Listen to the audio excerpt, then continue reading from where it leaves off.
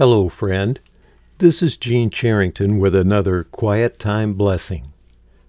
A few days ago, I took my copy of J.B. Phillips' translation of the New Testament from the bookshelf in my office, just because I hadn't looked at it for a long time.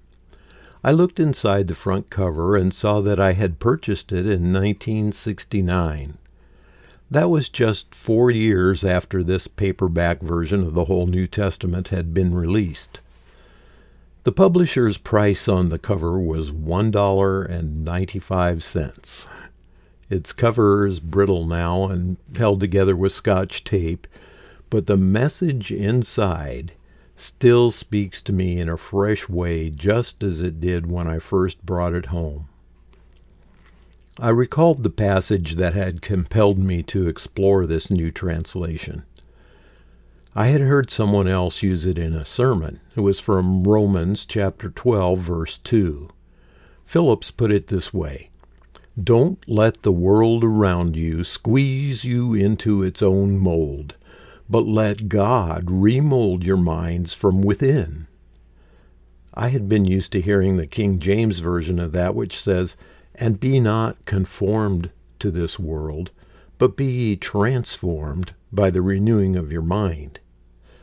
Of course, they both say the same thing, but somehow the picture of being forced into a mold like a lump of clay and coming out just like every other lump that had been forced into that same mold gave me a deeper appreciation of what is actually taking place in the battle for the minds and souls of people.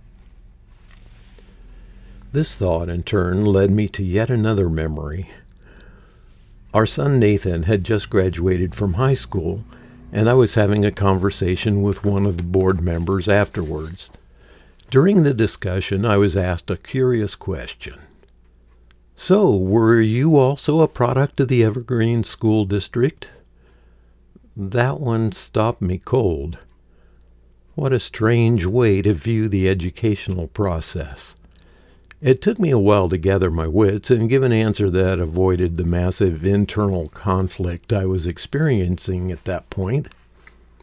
I have always believed that the purpose of education should be to teach a student how to study, how to think logically and critically, and how to come to one's own conclusions based on a careful examination of the facts.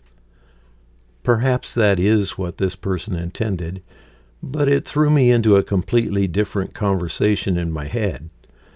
Did a product of mean, did I come from the same mold?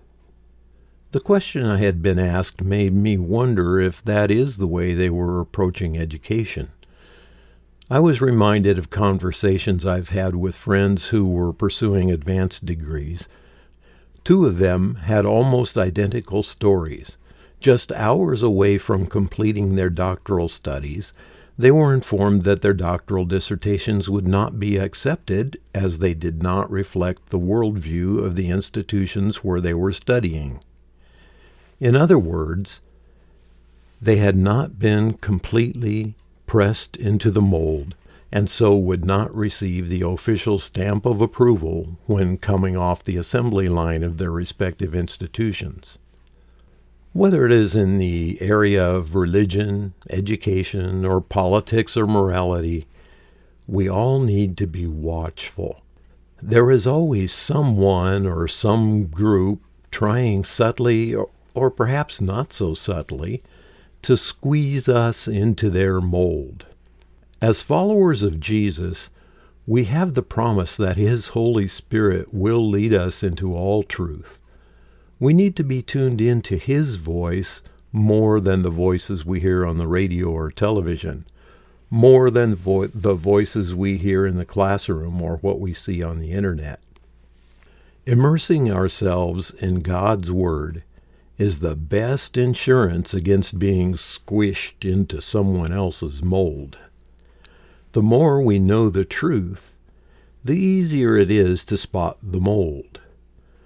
The more familiar we become with God's voice, the less likely we are to be led astray by the voice of the squisher.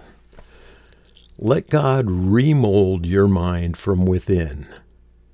That's the blessing for today. May God remold your mind from within and make you increasingly aware of the false molds all around you. For Quiet Time Blessings, this is Gene Charrington.